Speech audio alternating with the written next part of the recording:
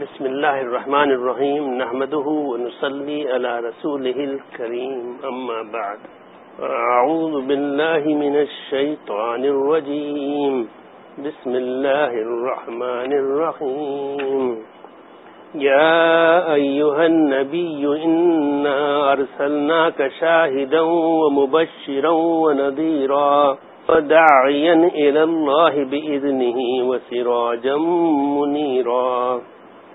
سورۃ الاحزاب کی آیت ہے، آیت نمبر 45۔ حق تعالیٰ فرماتے ہیں اے نبی، بے شک ہم نے آپ کو اس شان کا رسول بنا کر بھیجا ہے کہ آپ امت کے لیے گواہ ہوں گے، اور آپ مومنین کے بشارت دینے والے ہیں اور ڈرانے والے ہیں، کفار کو ڈرانے والے ہیں، اور سب کو اللہ کی طرف اس کے حکم سے بلانے والے ہیں، اور آپ ایک روشن چراغ صلی اللہ علیہ وسلم۔ ایک روایت میں ہے کہ زید بن شعنہ پہلے یہودی تھے، ایک مرتبہ کہنے لگے کہ نبوت کی علامتوں میں سے کوئی بھی ایسی نہیں رہی جس کو میں نے حضور صلی اللہ علیہ وسلم میں دیکھ نہ لیا ہو، بجز دو علامتوں کے جس کے تجربے کی ابھی تک نوبت نہیں آئی تھی۔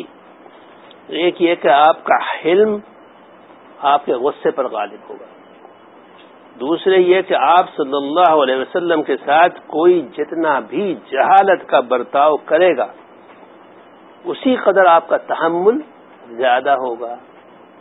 میں ان دونوں کی امتحان کا موقع تلاش کرتا رہا اور آمد و رفت بڑھاتا رہا۔ ایک دن آپ حجرے سے باہر تشریف لائے اور حضرت علی رضی اللہ تعالیٰ عنہ آپ کے ساتھ تھے۔ ایک بدوی جیسا شخص آیا اور عرض کیا کہ یا رسول اللہ، میری قوم مسلمان ہو چکی ہے، اور میں نے ان سے یہ کہا تھا کہ مسلمان ہو جاؤ گے تو بھرپور رزق تم کو ملے گا، اور اب حالت یہ ہے کہ قحط پڑ گیا، مجھے ڈر ہے کہ وہ اسلام سے نکل نہ جائیں، اگر رائے مبارک ہو تو آپ کچھ اعانت ان کی فرمائیں۔ حضور صلی اللہ علیہ وسلم نے ایک شخص کی طرف جو غالباً حضرت علی رضی اللہ تعالیٰ عنہ تھے دیکھا تو انہوں نے عرض کیا کہ حضور صلی اللہ علیہ وسلم موجود تو کچھ بھی نہیں رہا۔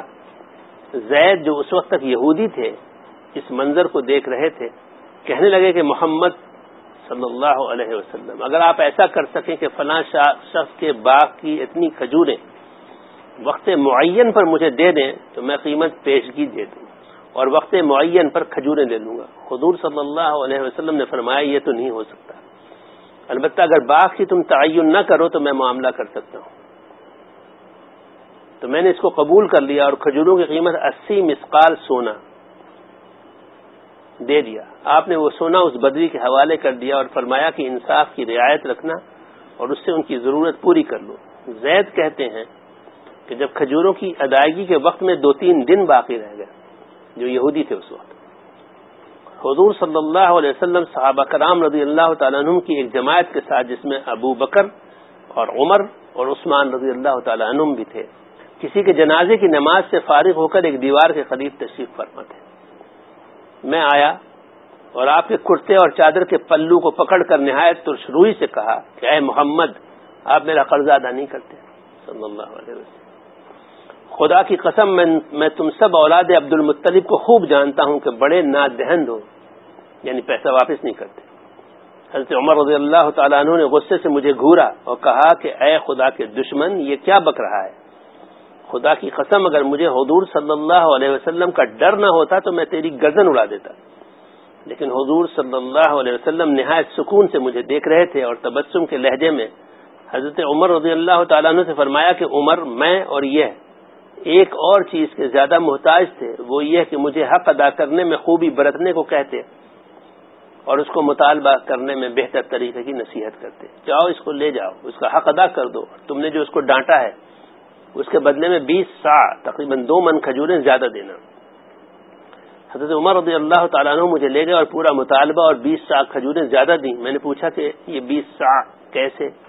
حضرت عمر رضی اللہ تعالیٰ عنہ نے کہا کہ حضور صلی اللہ علیہ وسلم کا یہی حکم ہے۔ زید نے کہا کہ عمر، تم مجھ کو پہچانتے ہو؟ انہوں نے فرمایا کہ نہیں۔ میں نے کہا کہ میں زید بن شعنہ ہوں۔ انہوں نے فرمایا کہ جو یہود کا بڑا علامہ ہے؟ میں نے کہا کہ ہاں وہی ہوں۔ انہوں نے فرمایا کہ اتنا بڑا آدمی ہو کر حضور صلی اللہ علیہ وسلم کے ساتھ تم نے یہ کیسا برتاؤ کیا؟ تو میں نے کہا کہ علامات نبوت میں سے 2 علامتیں رہ گئی تھیں جن کا مجھ کو تجربہ کرنے کی نوبت نہیں آئی تھی۔ ایک یہ کہ آپ کا حلم آپ کے غصے پر غالب ہوگا، اور دوسری یہ کہ ان کے ساتھ سخت جہالت کا برتاؤ ان کے حلم کو بڑھا دے گا۔ اب ان دونوں کا بھی امتحان کر لیا، اب میں تم کو اپنے اسلام کا گواہ بناتا ہوں، اور میرا آدھا مال امت محمدیہ پر صدقہ ہے۔ اب میں تم کو اپنے اسلام کا گواہ بناتا ہوں، اور میرا آدھا مال امت محمدیہ پر صدقہ ہے۔ اس کے بعد حضور صلی اللہ علیہ وسلم کی خدمت میں واپس آئے اور اسلام لے آئے۔ اس کے بعد بہت سے غزوات میں شریک ہوئے اور تبوک کی لڑائی میں شہید ہو گئے۔ امام بخاری رحمۃ اللہ علیہ نے حضرت انس رضی اللہ تعالیٰ عنہ سے روایت کی ہے کہ ایک مرتبہ حضور اقدس صلی اللہ علیہ وسلم کے ساتھ جا رہا تھا، اور حضور صلی اللہ علیہ وسلم کی گردن مبارک میں نجرانی سخت حاشیے دار چادر تھی۔ ایک اعرابی نے قریب آ کر چادر کو پکڑا، حضور صلی اللہ علیہ وسلم کو کھینچا اور چادر کو سخت لپیٹنے لگا۔ حضرت انس رضی اللہ تعالیٰ عنہ بیان کرتے ہیں کہ میں نے حضور صلی اللہ علیہ وسلم کی گردن مبارک کی طرف دیکھا تو سخت حاشیے دار لپیٹ نے آپ کی گردن مبارک کو چھیل دیا تھا۔ اس کے بعد وہ اعرابی کہنے لگا، اے محمد صلی اللہ علیہ وسلم، اللہ تعالیٰ کے اس مال میں سے جو آپ کے پاس ہے مجھے دینے کا حکم فرما دیں۔ حضور صلی اللہ علیہ وسلم نے اس کی طرف دیکھ کر تبسم فرمایا اور مجھ کو اس کے دینے کا حکم فرمایا۔ ایک دفعہ مکہ میں قحط پڑا، لوگوں نے ہڈیاں اور مردار بھی کھانے شروع کر دیے۔ ابو سفیان جو ان دنوں حضور صلی اللہ علیہ وسلم کے بدترین دشمن تھے، وہ آپ کی خدمت میں آئے اور کہا، محمد تم لوگوں کو صلہ رحمی کی تعلیم دیتے ہو، تمہاری قوم ہلاک ہو رہی ہے، تم اپنے خدا سے دعا کیوں نہیں کرتے؟ گو قریش کی ایذا رسانی اور شرارتیں انسانیت کی حدود کو بھی پھاند گئی تھیں، لیکن ابو سفیان کی بات سن کر فوراً آپ صلی اللہ علیہ وسلم کے دستے مبارک دعا کے لیے اٹھ گئے۔ اللہ تعالیٰ نے اس قدر مہ برسایا کہ جل تھل ہو گیا۔ دیکھا آپ نے کہ آج کل کتنا غلط اسلام کو سمجھا گیا ہے۔ کافر تھے، انتہائی موذی کافر، سخت نقصان پہنچانے والے، اور وہ مصیبت میں تھے تو ان کی دعا کی اور اللہ تعالیٰ نے دعا قبول فرما دی۔ کہتے کسی سے بغض وغیرہ نہیں رہنا چاہیے، دل صاف ہونا چاہیے، دل بالکل صاف۔ یہ کیسا دل صاف تھا، کیسا جانتے تھے کہ میں تو پیغمبر ہوں، میں دعا کروں گا اللہ تعالیٰ سے، دعا تو قبول ہی ہوگی۔ اور ایسے ظالم لوگوں کے لیے بھی دعا کی۔ ہم اصل میں مرض جو ہمارا اصل مرض ہے، ہمیں سمجھنے کی ضرورت ہے، وہ ہے خود رائے۔ خود رائے یہ ہے کہ اپنی ایک رائے بنا لیتے ہیں، ایسا ہے، کسی سے پوچھتے نہیں۔ چنانچہ ایک صاحب نے لکھا کہ حسد ہوا انہوں کسی بات پہ، خیر میں نے ان کو لکھ دیا کہ بھائی حسد تو نیکیوں کو جلا دیتی ہے، حسد تو نیکیوں کو جلانے والی چیز۔ یوں تو انسان اس میں معذور اس لیے ہے کہ حسد ایک فطری رذیلہ ہے، یہ اٹھے گا تو ضرور۔ حسد ایک فطری رذیلہ ہے، یہ ہوگا اندر، اٹھے گا، لیکن اگر اس کی اقتضاء پہ عمل نہ ہو تو گناہ نہیں ہوتا، لیکن اس کی اقتضاء پر عمل ہو گیا حسد کے تو گناہ ہوگا، سخت گناہ ہے، نیکیاں سب ختم ہو جاتی ہیں۔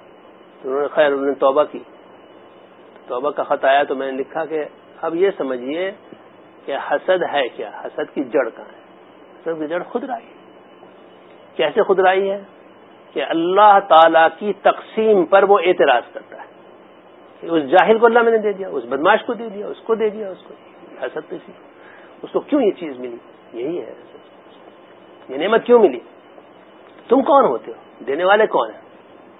حق تعالی۔ دیکھیے بات اکثر جگہوں پر خود رائی تک پہنچتی ہے، اور خود رائی خود توحید پہ ضرب لگاتی ہے۔ اصل چیز جس کے لیے حضور صلی اللہ علیہ وسلم کو بھیجا گیا، جو سب سے زیادہ اعلیٰ اور عرفہ اور اعظم مقاصد شرعیہ میں سے ہے، مقاصد اسلام میں سے ہے، وہ توحید ہے۔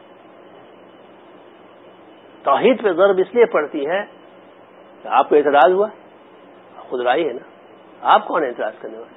خود رائی کی وجہ سے حسد پیدا ہوا، لیکن خودرائی کی جڑ کہاں ہے؟ وہ تو توحید پہ ہے بھائی. جب اللہ تعالیٰ کرنے والے تو تم کون رائے دینے والے؟ تو اللہ تعالیٰ کی مرضی ہے، جس کو جو چاہیں دیں. جاہل آدمی کو بڑا جگہ پہ پہنچا دیں، پڑھے لکھے عالم کو غریب کر دیں. اللہ تعالیٰ کی مرضی ہے. اللہ تعالیٰ جانتے ہیں اس کی حکمت. تم کون ہو اعتراض کرنے والے؟ خودرائی نہیں ہے یہ. بات سمجھ میں آئی کہ نہیں؟ حسد کی جڑ خودرائی میں ہے. وہ جاہل ہے، وہ فلاں ہے، ویسا ہے، اس کو کیوں ایسا؟ وہ جاہل کو ترقی ہو گئی اور مجھ کو نہیں ہوئی. ملازمتوں میں جیسے ان جاہلوں کو سب کچھ مل رہا ہے اور ہمیں نہیں مل رہا ہے. کیا ہے یہ اللہ تعالیٰ کی بات میں اپنی رائے ڈالنا ہے. یعنی توحید پہ ضرب ہے کہ جیسے ہم کر رہے ہیں اللہ تعالیٰ نہیں کر رہے ہیں. بھائی جو کچھ دنیا میں ہو رہا ہے کہاں گئی توحید؟ یہاں پہ تمہاری توحید کی باتیں تو بہت کرتے ہو، یہاں تمہاری توحید کہاں چلی گئی جو تم اعتراض کرتے ہو کہ اس کو ایسا کیوں ملا؟ بھائی اللہ تعالیٰ کرنے والے ہیں کہ تم کرنے والے ہو. حق تعالیٰ کی مرضی سے ہوتی ہے ہر چیز. ایک ذرہ ہل نہیں سکتا بغیر اللہ تعالیٰ کے حکم کے. تو کیسے سمجھے کہ فلاں شخص کو ترقی ہو گئی؟ بھائی حق تعالیٰ کرنے والے ہیں اس کو. تو بات کہاں ہوتی ہے؟ یہ جو ہے تو توحید پہ ضرب، اس کو دیکھتے نہیں. جب بھی آپ نے کسی چیز کا سبب کسی کو گردانا اور اس کی وجہ سے اپنی رائے لگائی، توحید پہ ضرب آتی ہے. اس کو نہیں سمجھتے، اسی لیے حسد اتنا بڑا گناہ ہے.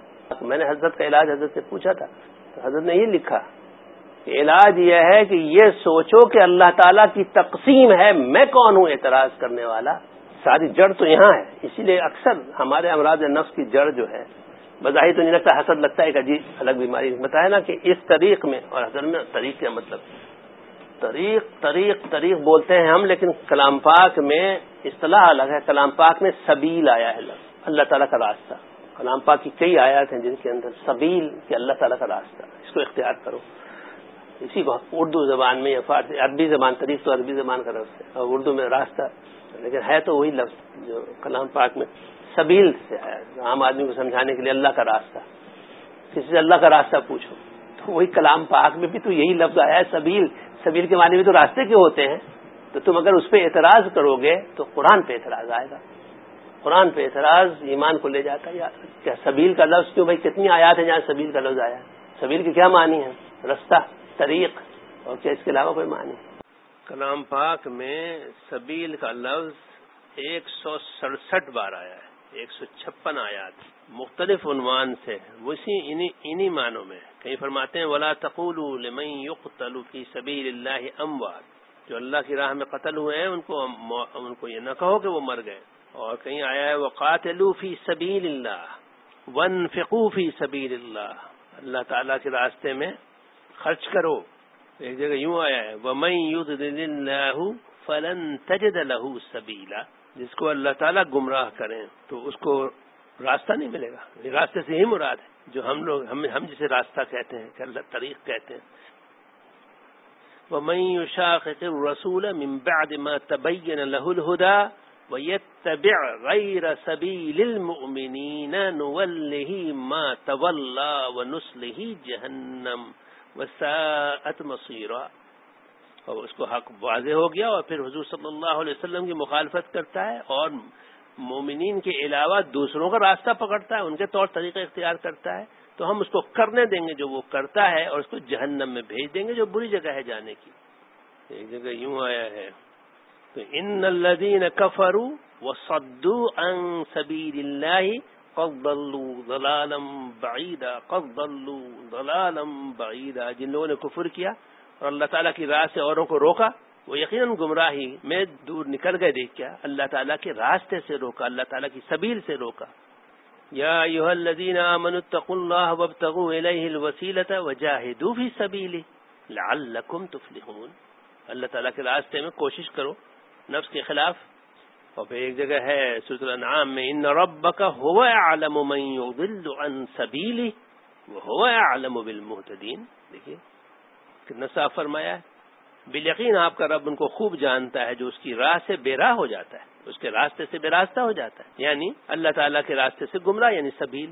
یہاں بھی سبیل ہے ان ربک ھو اعلم من یضل عن سبیلہ وھو اعلم بالمہتدین. اور اللہ تعالیٰ ان کو بھی جانتے ہیں خوب جو ہدایت پہ ہیں. اور ایک جگہ تو بہت ہی صاف ہے وَأَنَّ هَذَا صِرَاطِي مُسْتَقِيمًا فَاتَّبِعُوهُ وَلَا تَتَّبِعُوا السُّبُلَ فَتَفَرَّقَ بِكُمْ عَنْ سَبِيلِهِ ذَلِكُمْ وَصَّاكُمْ بِهِ لَعَلَّكُمْ تَتَّقُونَ. اور یہ کہ یہ دین میرا راستہ ہے جو مستقیم ہے، سو اس راستے پر چلو اور دوسرے راستوں پر مت چلو کہ وہ راستے تم کو اللہ تعالیٰ کی راہ سے جدا کر دیں گے، اور اس کا تم کو اللہ تعالیٰ نے تاکیدی حکم دیا ہے وَصَّاكُمْ بِهِ، تاکہ تم تقوی اختیار کر لو. یہاں بھی نہیں وَلَا تَتَّبِعُوا السُّبُلَ، ان طریقوں کو مت اختیار کرو جو دوسرے طریقے ہیں جو اللہ تعالیٰ کے راستے سے گمراہ کر دیں گے، بلکہ اس راستے کو پکڑو فَاتَّبِعُوهُ جو اللہ کا راستہ ہے. وَلَا تَتَّبِعْ سَبِيلَ الْمُفْسِدِينَ، مفسدین کا راستہ اختیار مت کرو. اور پھر ایک جگہ تو سَأَصْرِفُ عَنْ آيَاتِيَ الَّذِينَ يَتَكَبَّرُونَ فِي الْأَرْضِ بِغَيْرِ الْحَقِّ وَإِنْ يَرَوْا كُلَّ آيَةٍ لَا يُؤْمِنُوا بِهَا وَإِنْ يَرَوْا سَبِيلَ الرُّشْدِ لَا يَتَّخِذُوهُ سَبِيلًا وَإِنْ يَرَوْا سَبِيلَ الْغَيِّ يَتَّخِذُوهُ سَبِيلًا ذَلِكَ بِأَنَّهُمْ كَذَّبُوا بِآيَاتِنَا وَكَانُوا عَنْهَا غَافِلِينَ. دیکھیے کتنا صاف ہے، ہر جگہ سبیل کا لفظ ہے. إِن يَرَوْا سَبِيلًا، اگر وہ ہدایت کا راستہ دیکھ لیں تو اس کو اپنا راستہ نہیں بنائیں. وَإِن يَرَوْا سَبِيلَ الْغَيِّ يَتَّخِذُوهُ سَبِيلًا، اور گمراہی کا راستہ دیکھ لیں تو اس کو اپنا راستہ بنائیں. ایسے لوگوں کے بارے میں سخت وعید آئی ہے کہ ہم تو ان کو اپنے احکام سے ہی برگشتہ کر دیں گے. یہ جو فرماتے ہیں سورہ یوسف میں قُلْ هَٰذِهِ سَبِيلِي، میں اور میرے متبعین اللہ کی طرف بلا رہے ہیں پورے یقین اور اعتماد کے ساتھ. قُلْ هَٰذِهِ سَبِيلِي أَدْعُو إِلَى اللَّهِ عَلَىٰ بَصِيرَةٍ أَنَا وَمَنِ اتَّبَعَنِي وَفِرْ وَعَلَى اللَّهِ قَصْدُ السَّبِيلِ وَمِنْهَا جَائِرٌ وَلَوْ شَاءَ لَهَدَاكُمْ أَجْمَعِينَ. یہاں بھی دیکھیے سبیلی کا لفظ آیا ہے. اور پھر ادع الى سبیل ربک بالحکمت والموعظۃ الحسنہ، تو اللہ تعالیٰ کے راستے کی طرف بلاؤ لوگوں کو. سبیل تو آگے اسی آیت میں هو اعلم بمن ضل عن سبیلہ وهو اعلم بالمہتدین، وہ اللہ تعالیٰ کے راستے سے جو ہٹ گیا اللہ تعالیٰ جانتے ہیں اس کو، اور ہدایت والوں کو بھی جانتے ہیں. اور یا داؤد انا جعلناک خلیفۃ فی الارض فاحکم بین الناس بالحق ولا تتبع الهوى فيضلك عن سبيل الله. یہ اپنی خودرائی مت کرو، یہاں خودرائی کا ذکر ہے. خودرائی مت کرو ورنہ یہ تمہیں اللہ تعالیٰ کے راستے سے گمراہ کر دے گی. فإن الذين يضلون عن سبيل الله لهم عذاب شديد بما نسوا يوم الحساب. کتنی سخت وعید ہے کہ جو اللہ تعالیٰ کے راستے سے ہٹ جاتے ہیں، گمراہ ہو جاتے ہیں، بھٹک جاتے ہیں، ان کے لیے سخت عذاب ہے. اس لیے کہ وہ وہی بھٹکتے ہیں جو حساب کے دن کو جنہوں نے بھلا رکھا ہے. تو غافر میں وما اهديكم الا سبيل الرشاد، میں تو تمہیں بھلائی کی راہ بتلا رہا ہوں. انا هديناه السبيل اما شاكرا واما كفورا، ہم نے اس کو سبیل یا راستہ دکھایا، اب خواہ وہ شکر گزار بنے اور اس پہ چلے یا اس کو چھوڑ دے. ان هذه تذکرہ فمن شاء اتخذ الى ربه سبیلا، جو چاہے اپنے رب کی راہ کو اختیار کر لے. سورہ لقمان میں تعالیٰ فرماتے ہیں وَاتَّبِعْ سَبِيلَ مَنْ أَنَابَ إِلَيَّ، دیکھو اس کی راہ اختیار کرو، اس کا راستہ اختیار کرو جو میری طرف رجوع کرنے والا ہو، جو میرا منیب ہو، جس کو انابت اللہ حاصل ہو. بہت آیات ہیں جن کے اندر حق تعالیٰ نے اپنے راستے کو اپنی ہدایت کے راستے کو سبیل فرمایا ہے. بہرحال اعتراض سمجھ لیجیے، اعتراض خودرائی کی وجہ سے ہوتا ہے اور خودرائی سے توحید پہ ضرب پڑتی ہے. اس لیے ہمارے ہاں بزرگوں کے ہاں سب سے پہلی چیز جو سکھائی جاتی ہے وہ یہ کہ خودرائی نکالو، اور خودرائی کبھی نکل نہیں سکتی جب تک کسی کو اپنا بڑا نہ بناؤ. یاد رکھیے اچھی طرح سے، اور میں آپ کو 10 سال دیتا ہوں، آپ اس کا جواب لے آئیں کہ خودرائی کیسے نکل سکتی ہے. اتنا بڑا گناہ جو توحید پہ ضرب لگاتا ہو اور تمام رضائع نفس کو بھڑکاتا ہو اور 10 گناہ کراتا ہو، اس کا علاج سوائے اس کے کچھ نہیں کہ اپنے آپ کو کسی بڑے کے ہاتھ میں دے دو تاکہ تمہارا سر جھک جائے اور تم کو عادت ہو جائے کہ اپنی رائے سے کچھ نہ سوچو نہ بولو. خودرائی کا علاج ہے. ایک صاحب نے لکھا حکیم الامت مولانا شرف علی تھانوی رحمۃ اللہ علیہ کو، خود رائی کا بھی مرض مجھ میں ہے، اس کا تو ضروری علاج ہونا چاہیے ورنہ یہ تو سب کو ملیا میٹ کر دے گا. بالکل صحیح لکھا. ابھی آپ کو عرض کیا کہ اصل جو مرض اندر اندر ہے ہم سب کے، کسی کو، میں اپنے آپ کو بھی، جہاں گناہ ہوگا، جہاں شرارت ہوگی، جہاں غصہ ہوگا، جہاں بھی کچھ گڑبڑ ہوگی، خود رائی، جہاں کسی بڑے کو ماننے کو تیار نہیں، کسی بڑے کی بات ماننے کو تیار نہیں، وہاں کیا وجہ ہے؟ خود رائی. یہ تک نہیں دیکھتے کہ جو بات کہہ رہا ہے حق ہے یا نہیں. یہ تو سوچتے نہیں کہ بات جو کہہ رہا ہے وہ حق ہے یا نہیں. حق ہے تو مانو، ہاں نا حق نہ مانو. خود رائی ہے جو حق بات ماننے سے رکوا دیتی ہے. جواب لکھا حکیم الامت رحمۃ اللہ علیہ نے کہ ابتدا میں علاج اس میں منحصر ہے. اب ابتدا وجہ یہ ہے کہ یہ خود رائی کی علاج ہوتے ہوتے بہت وقت لگتا ہے، حتیٰ کہ کامل فنائیت پیدا ہو جائے کہ بندے کی رائے بالکل ختم ہو جائے، بندہ اللہ تعالیٰ کے سامنے سر جھکائے کھڑا ہو. یہ توحید کامل ہوتی ہے. وہاں پہ توحید اس کے بغیر نصیب نہیں ہو سکتی کہ بندہ یہ سوچے کہ میں کچھ ہوں وہ ایسا ہے. یہ توحید کے بالکل خلاف ہے. یہ توحید کے بالکل خلاف ہے. اچھی طرح سمجھ لیجئے. وہ جاہل ہے، وہ ایسا ہے، وہ بدماش ہے، وہ کرپٹ ہے. یہ توحید کے خلاف ہے. تو اپنی توحید پہ کیوں ضرب لگاتے ہو؟ اسی لیے غیبت کتنا بڑا گناہ ہے. غیبت میں یہی چیز تو ہوتی ہے. اور دیکھیے ایک ہوتی ہے زبان کی غیبت. زبان کی غیبت بہت بڑا گناہ ہے. مردار بھائی کا گوشت کھانے کے برابر کلام پاک میں کہا گیا. نظر کیجئے کتنا سخت گناہ ہے. حق تعالیٰ نے جب اس مثال استعمال کی اس کو برائی کو بتانے کے لیے تو اتنی سخت مثال کے جیسے سخت مثال شاید ہی کوئی ہو کہ مردار بھائی کا گوشت. ایسی بری چیز ہے غیبت. لیکن امام غزالی رحمۃ اللہ نے لکھا ہے کہ زبان کی غیبت سے بھی اشد دل کی غیبت ہے. یعنی سوچنا کسی کے بارے میں وہ ایسا ہے اور ایسا ہے، وہ کمبخت ہے، وہ بدماش ہے، بھن رہے ہیں، جل رہے ہیں اور کسی کو برا سوچ رہے ہیں، بدگمانی کر رہے ہیں. یہ کیا ہے یہ چیز؟ پھر بھی ہماری توحید باقی ہے. اگر توحید ہوتی تو سب کرنے والے تو اللہ میں ٹھنڈا ہو جاتا، سر جھکا کے اللہ میں کے سامنے کھڑا ہو جاتا. تو ابتدا میں علاج، ابتدا کا اسی لیے فرمایا ابتدا میں یہ علاج ہے. پھر کہیں آیا کے کچھ اور علاج ہوگا. پھر آخر میں جب فنائیت کے قریب پہنچو گے تو کچھ اور علاج ہو جائے گا. کیونکہ علاج بھی تو بوڑھے کا علاج کچھ اور ہوتا ہے، بچے کو کچھ اور دوا دی جاتی ہے، جوان کو کوئی اور. دیکھیے بھائی، بچے اور جوان سب کو ایک دوا تو نہیں دی جاتی، سب کو دوائیں الگ الگ ملتی ہیں. اسی طرح سے اس راستے میں اللہ تعالیٰ کے یعنی سبیل تو ایک تو ہر وقت اہتمام اور مراقبہ رہے کہ اس زمینہ کا قرب و وقوع تو نہیں ہوا. دیکھیے زمینہ فرمایا نا، گناہ دم گناہ. ہر وقت یہ اہتمام و مراقبہ رہے، یعنی ہر وقت اب اٹھتے بیٹھتے آپ یہ سوچیں. دیکھیے یہ علاج کاش یہ عورتیں بھی کر رہے ہیں اپنا علاج. یہ کیا عورتوں میں تو خودرائی پہلے نہیں ہوتی تھی، کیونکہ عورتیں تو یہ سمجھتی تھیں کہ میرا شوہر سب کچھ ہے یا میرا باپ ہے وہ جب تک سرپرست ہے وہ سب کچھ ہے. سر جھکا رہتا تھا ان کا، ایک اشارے پہ چلنے والی ہوتی تھی. اب خودرائی عورتوں میں آ جائے تو سمجھیے بہت شدید ہے. کیونکہ حضور صلی اللہ علیہ وسلم نے فرمایا ہے کہ 3 قسم کے مثلا لوگ ہوں گے جن سے اللہ تعالیٰ بہت نفرت کرتے ہیں. ایک بوڑھا زانی ہے، اور ایک متکبر فقیر ہے اور کبر کرتا ہے، بوڑھا ہو کے یہ حرکت کرتا ہے، اور جھوٹا بادشاہ. اسی طرح سے عورتیں اور خودرائی کریں تو یہ بہت بڑا گناہ ہے. اور آج کل عورتوں کے دماغ میں خودرائی بھری ہوئی ہے. ہر بات میں اپنی ایک رائے، ہر بات میں اپنی ایک رائے. کبھی بھی، اور ان کی خصلت بن گئی ہے. کبھی کہیں جانا ہو کسی عورت کو تو یوں ہی کہیں گی وہ شوہر کو. عورتیں برا تو مانیں گی لیکن میں کہہ دوں یوں نہیں کہیں گی کہ کیا میں چلی جاؤں، آپ کی طرف سے اجازت، میں فلاں جگہ جا رہی ہوں. میں فلاں جگہ جا رہی ہوں تو یہ اجازت تو مانگنا نہیں ہوا، بس خیر یہ میں تو یوں ہی کہہ رہا ہوں. یہ ایک ناز سے بھی کہا جاتا ہے، ایک ناز سے اجازت مانگنا بھی ایک چیز ہوتی ہے. لیکن بہرحال ان میں خودرائی بہت ہوتی ہے. ایک رائے بنا لیتی ہے ایسا ہو، اب اس کے خلاف ہو تو برا لگتا ہے ان کو. برا کیوں لگا؟ کوئی چیز آپ کو بری کیوں لگی مجھے بتائیے. آپ سوچئے. بری اس لیے لگی کہ آپ کی ایک رائے بنی ہوئی تھی. کہیں نہیں ہمیں تو گناہ برا لگا. چلیے غنیمت ہے اگر واقعی گناہ ہوتا. لیکن اگر گناہ برا لگتا ہے کسی دوسرے کا، بیوی کا یا کسی اور کا، تو خود اپنا گناہ بھی تو برا لگنا چاہیے تھا. ہاں، اپنے وہی دل کا حال غصے کا اور ہیجان کا کبھی اپنے گناہ پہ بھی ہوا ہے. اور اپنا گناہ تو خوب معلوم ہے. دل میں ہم کیا سوچتے رہتے ہیں. حسد ہمارے اندر، کبر ہمارے اندر، ہر چیز تو بھری ہوئی ہے. خودرائی ہمارے اندر، ہمیں اپنا گناہ نہیں معلوم کیا.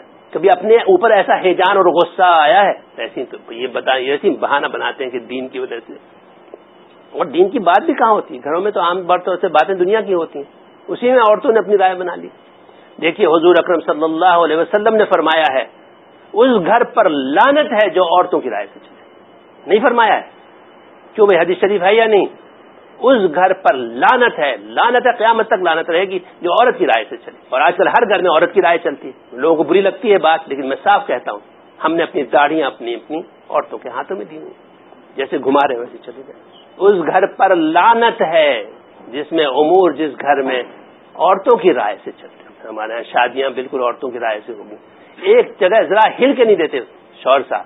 اس کا علاج بتا رہے ہیں کہ مول امت رحمۃ اللہ علیہ. اس خودرائی کا چاہے عورتوں میں ہو یا مردوں میں ہو زہر ہے, تعلقات کو خراب کرنے والی, ماحول کو خراب کرنے والی, دلوں میں کدورت لانے والی چیز ہے خودرائی. ایک تو ہر وقت اہتمام اور مراقبہ رہے کہ اس ضمیمے کا قرب وقوع تو نہیں ہوا, یعنی اس گناہ کے میں قریب تو نہیں پہنچ چکا ہوں, اور جب محسوس ہو تو اس کے مقتضا کی عملاً مخالفت کی جائے. اس چیز کے بارے میں اپنی رائے بنا لی, عملاً مختلف اس پہ نہ عمل کیا جائے اس رائے پہ. اور اگر پھر بھی اپنی رائے پہ عمل ہو جائے بغیر پوچھے کسی سے, دیکھیے یہ میں نے جیسے عرض کیا, یہ خود رائے تو جب تک کسی کو اپنا بڑا کیسے خود رائے نکلے گی؟ اگر تم کسی سے پوچھو گے نہیں تو کیا ہوگا؟ اپنی رائے پہ عمل ہوگا کہ نہیں ہوگا؟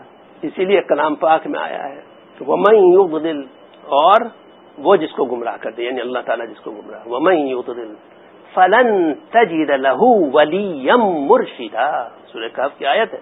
جس کو اللہ تعالیٰ گمراہ کر دے, اب وہ کتنی بار پڑھ کے سنایا جائے, جس کو اللہ تعالیٰ گمراہ کرے اس کی کیا علامت بتائیے؟ فَلَن تَجِدَ لَهُ, تو ہرگز نہیں پائے گا تو اس کے لیے ایک ولی مرشد. مرشد کہتے ہیں جو اس کی رہنمائی کرتا ہو دین میں اور اس کا مددگار ہو. ولی مرشد, جس کا ولی مرشد نہیں پائے گا, یہ اس کی گمراہی کی علامت ہے. پر کلام پاک ہے, اچھی طرح سمجھ لو کہ اگر خودرائی کا علاج کرانا ہے تو کسی اللہ والے سے تعلق کر کے اس کے اشارے پہ چلنا ہوگا. وَمَن يُضْلِلْ, ورنہ گمراہی ہے. وَمَن يُضْلِلْ, جس کو اللہ تعالیٰ گمراہ کریں, فَلَن تَجِدَ لَهُ, تو اس کو تو ہرگز نہیں پائے گا اس کے لیے وَلِيًّا مُرْشِدًا, کوئی ولی مرشد نہیں ہوگا اس کا, کوئی اس کو ہدایت کرنے والا نہیں ہوگا. تو ایک تو یہ ہے کہ ہر وقت اہتمام و مراقبہ رہے کہ اس ضمیمے کا قرب وقوع تو نہیں ہوا, کہ اس گناہ کے قریب تو نہیں پہنچ گیا, اور جب محسوس ہو اس کے مقتضا کی عملاً مخالفت کی جائے, اپنی مرضی سے اب نہ کیا جائے کام, چاہے عملاً کوئی کام ہو چاہے سوچ ہو. سوچ میں ایسی ایسی سوچیں لاتے ہیں جیسے وہ تو وائٹ ہاؤس میں ہی بیٹھے ہوئے تھے جس وقت یہ معاملہ ہوا تھا. سارے معاملات ہو رہے تھے وائٹ ہاؤس میں تو بیٹھے ہوئے تھے آپ, اس نے ایسے کر دیا, اس نے ایسے کر دیا, اس نے یوں کیا تھا, اور فلاں نے کیا, فلاں ہو گیا, قتل ہو گیا, فلاں نے کرایا ایجنسی نے, آپ بھی بیٹھے ہوئے تھے ایجنسی کے اندر تھے آپ. کیسی رائے خود رائے کی انتہا ہے یا نہیں ہے؟ اور شرعی شہادت کے بغیر اتنا بڑا الزام, بہتان, اتہام لگانا جائز ہے؟ اللہ کے بندو, اللہ سے ڈرو. سوچ میں بھی ایسی بات کرنا حرام ہے جب غیبت حرام ہے. سوچ کی غیبت کو امام غزالی رحمۃ اللہ علیہ نے زبان کی غیبت سے اشد فرمایا, اور سچی بات ہے کیونکہ حق تعالیٰ تو دل کی طرف متوجہ ہے ہمارے, تو دل کا حال جانتے ہیں. دل میں جو ہوتا ہے وہ غیبت پھر زبان میں آتی ہے, دل میں نہ ہو تو زبان پہ کیسے آئے گی؟ تو جب دل کی غیبت اتنی بری ہے کہ مردار بھائی کا گوشت کھانے سے بھی کہیں زیادہ بری, تو دل میں بہتان لگانا کیسا برا ہوگا؟ کاش ہم کو پتا چلے کہ ہم کتنے گند میں ہیں, اور پھر ہم اس کے علاج کی طرف دیکھیے. اگر آپ یہ سمجھتے ہیں کہ واقعی آپ کو کوئی احساس ہو جائے تو اس کی سب سے پہلی علامت یہ ہوگی کہ وہ بھائی آخرت کا معاملہ ہے, وہ بھاگے گا کہ اس برائی سے, اس بیماری سے مجھے نجات ملے. کہاں ہے یہ؟ خالی نام کو ہے, بس نام سے تو کام نہیں بنے گا. تو حق تعالیٰ کے ہاں تو یہی اعمال ہیں جو دل کے اندر ہو رہے ہیں, ان کا سوال ہوگا. دیکھیے حدیث شریف ہے, میں اس میں کہہ رہا ہوں کہ دل میں جو ہمارے ہے, جو ہم سوچتے ہیں, اس کے اوپر کتنا سخت سوال ہوگا. میں آپ کو بتا دوں, حدیث شریف ہے جو متفق علیہ اور بار بار بیان کی جاتی ہے. اس میں حضور اکرم صلی اللہ علیہ وسلم نے فرمایا ہے کہ قیامت کے روز ایک شہید لایا جائے گا. شہید کا درجہ سمجھیے, اور حق تعالیٰ اس سے پوچھیں گے تم نے میرے لیے دنیا میں کیا کیا؟ وہ کہے گا یا اللہ میں نے آپ کے لیے آپ کے دشمنوں سے جنگ کی اور بہت بہادری سے لڑا اور شہید ہو گیا. حق تعالیٰ فرمائیں گے کہ تو جھوٹ کہتا ہے, تو اس لیے لڑتا تھا کہ لوگوں میں واہ واہ ہو جائے کہ تو بڑا بہادر ہے, تو تجھ کو وہ واہ واہ مل گئی, تیری تعریف ہو گئی, اور فرشتوں کو حکم ہوگا لے جاؤ اس کو جہنم میں الٹے منہ ڈالو. اس طرح کا مضمون ہے. اسی طرح سے پھر عالم کا ذکر آیا, پھر ایک سخی کا ذکر آیا. تو اس شہید کو شہادت کے باوجود جہنم کیوں ملی؟ اس وجہ سے کہ وہ یہ سوچتا تھا کہ لوگوں میں میری نام ہو جائے. سوچ تھی نا, صرف سوچ تھی, منہ سے تو نہیں کہتا تھا. تو سوچ پہ ہوئی نا یہ پکڑ, اور تو کسی چیز سے پکڑ نہیں ہوئی. تو سوچ ایسی چیز ہے, سوچ ہی سوچ میں آپ بہتان لگا رہے ہیں, جائز ہے؟ کہاں سے جائز ہے؟ بہتان لگانا کیوں حرام ہے؟ توحید کے خلاف. تم کون ہو؟ تم بندے بنو اللہ کے, سر جھکاؤ, اللہ کے سامنے کھڑے ہو جاؤ, نادم ہو کے شرمندہ. دیکھیں حق تعالیٰ کو صرف ایک چیز پسند, ندامت اور شرمندگی, ندامت اور شرمندگی. جتنے بندے اللہ کے ندامت کے ساتھ سر جھکائے کھڑے ہیں کہ اپنے کو کچھ نہیں سمجھتے, بس انہی کی نجات ہوگی. یاد رکھیے, غیر نادم کی نجات نہیں ہو سکتی. کوئی بھی ایسا اللہ والا نہیں ہوا ہے جو نادم نہ ہو.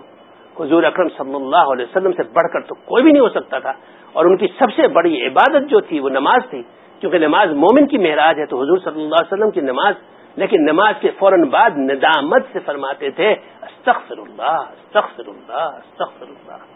اور حضور اکرم صلی اللہ علیہ وسلم بناوٹی استغفر اللہ نہیں کہہ سکتے تھے, سچی استغفر اللہ کہتے تھے, جس کا مطلب صرف ندامت ہے.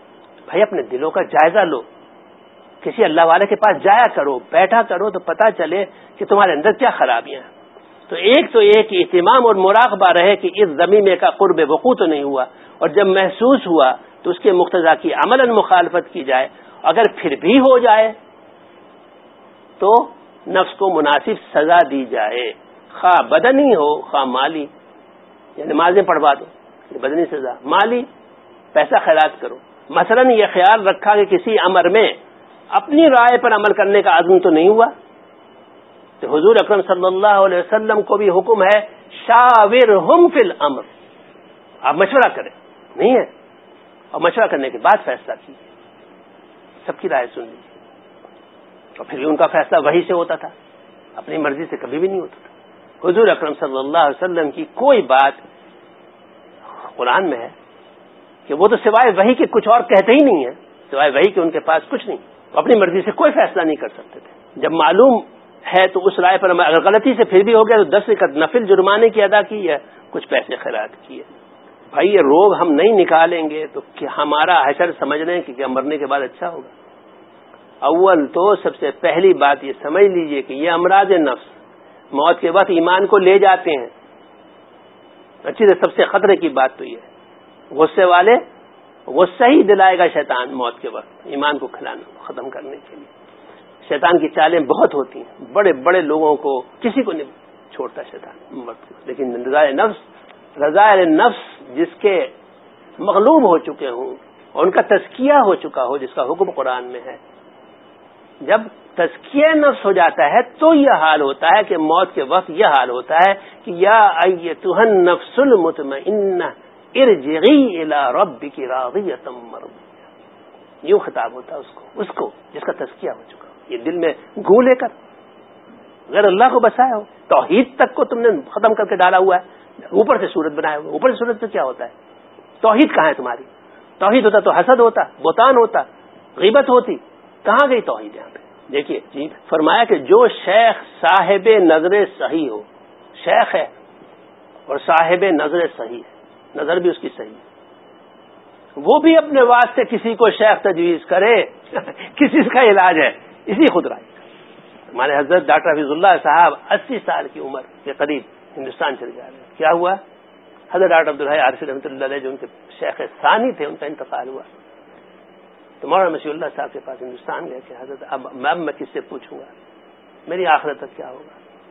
ان کے پاس جا رہے ہیں, کیا وجہ ہے, کس چیز سے بچنا چاہ رہے ہیں, بتائیے مجھے. خدائی سے بچنا چاہ رہے ہیں. اور وہ جا کے آپ کو قصہ پتا ہے, قصہ عجیب ہے. وہ جا کے بیان میں بیٹھے اور اس کے بعد حضرت ان کو مولانا مسیح اللہ صاحب اپنے حجرے میں لے گئے.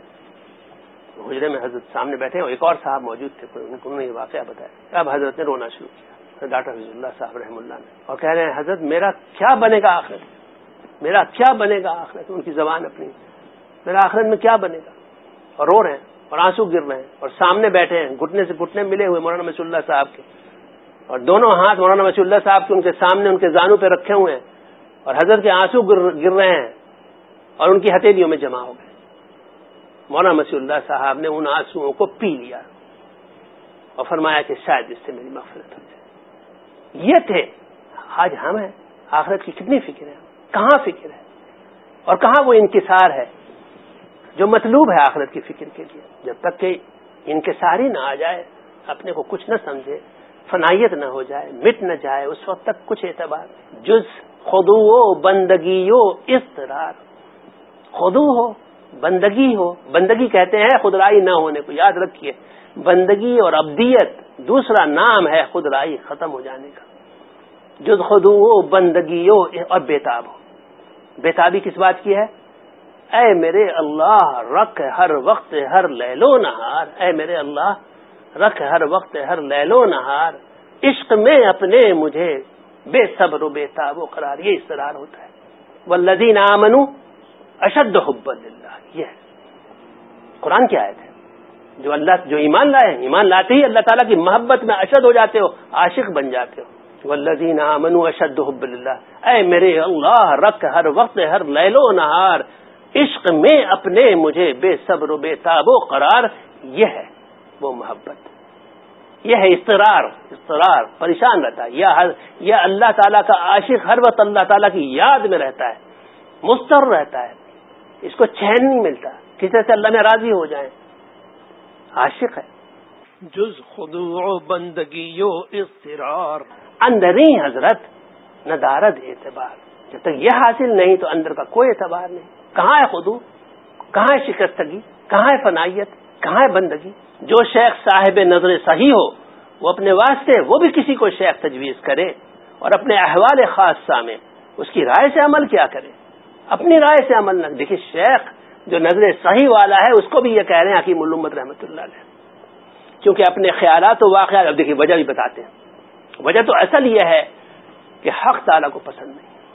سمجھ لیجئے حق تعالیٰ کو ایک بالکل پسند نہیں وہ بندہ جو یہ سمجھے کہ میری رائے کی کوئی اہمیت ہے، کوئی میری رائے صحیح ہے، میری رائے اچھی ہے.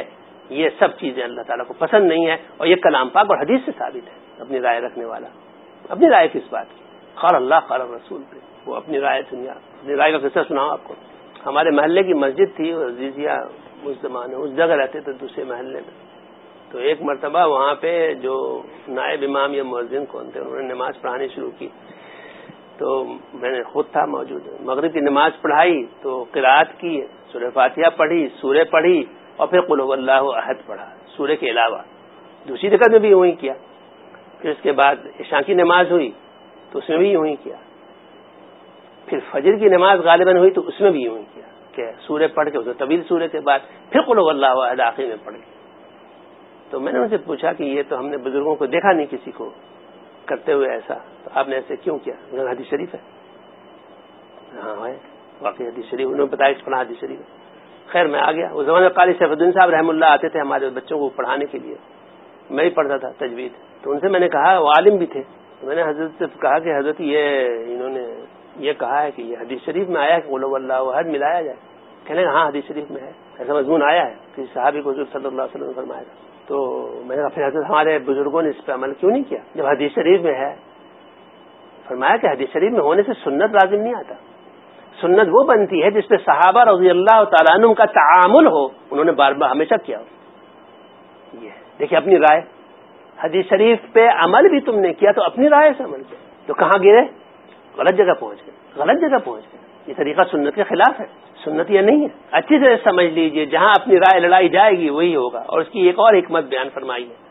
کیونکہ اپنے خیالات و واقعات میں اپنی نظر تو ایک ہی پہلو پر جاتی ہے اور دوسروں کی نظر ہر پہلو پر جاتی ہے. اور جس شخص کو کوئی دوسرا شیخ ہی نہ ملے تو وہ اپنے چھوٹوں ہی سے مشورہ کرے، شیخ ہی نہیں. اسی طرح بھی غلطی، اس طرح سے بھی وہ غلطی سے بچ جائے گا. اور جب میں مشائخ کے لیے بھی اس کی ضرورت سمجھتا ہوں کہ وہ بھی کسی کو اپنا بڑا بنا دے اور اپنے معاملات خاصہ میں محض اپنی رائے سے عمل نہ کیا کریں، تو غیر مشائخ کے لیے تو اس کی بہت زیادہ ضرورت ہے. بس ہر شخص کو یہ حق نہیں کہ وہ اپنی رائے سے اپنے کو نفع متعدی یعنی دوسروں کو فائدہ پہنچانے کا اہل سمجھ لے اور اس پر کفایت کرے.